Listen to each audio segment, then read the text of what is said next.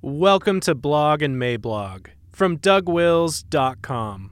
This audio is brought to you by Canon Press.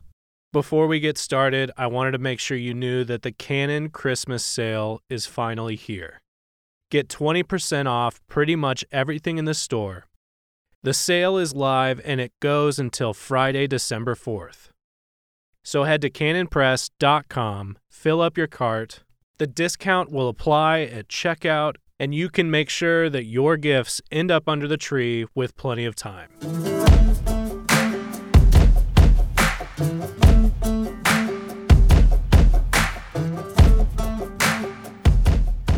Thanksgiving no matter what. November 26th, 2020. When we render our thanks to God, we are doing three things that need to be emphasized. When we consider that we are offering up our gratitude in a year when the dirty deeds have been abundant, the scoffers appear to have their run of the place, and all the news appears to be tedious, it becomes even more important to remember these three aspects of the need for thanksgiving. The first is that thanksgiving is required of us in every circumstance. Ephesians 5:20, giving thanks for all things unto God and the Father in the name of our Lord Jesus Christ. And 1 Thessalonians 5:18, in everything give thanks, for this is the will of God in Christ Jesus concerning you. In short, we are told to give thanks for all things and in all things. We sometimes kick at this because it can seem irrational to us, but the one who tells us to do it is the one who knows the entire story. He is the one who knows the end from the beginning.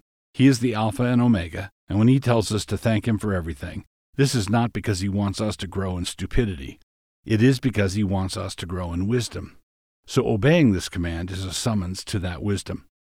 Second, when we look past the events that we have to thank God for by faith, we obviously see all the natural wonders he gives to us, the things that natural revelation reveals requiring a response of thanksgiving. Psalm 104:13-15. He watereth the hills from his chambers.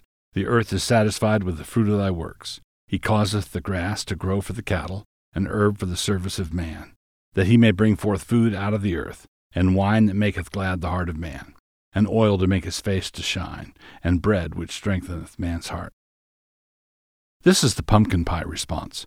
This is the ham and the turkey and the mashed potatoes and gravy, and the green beans with pistachios, and the wonderful women who make such things appear with such regularity. God is seen here in his natural goodness. And then third, thanksgiving is a weapon. And if we are serious about diminishing real evil in the world, which appears to be everywhere, then we must grow strong in the one thing that evil cannot touch or overcome.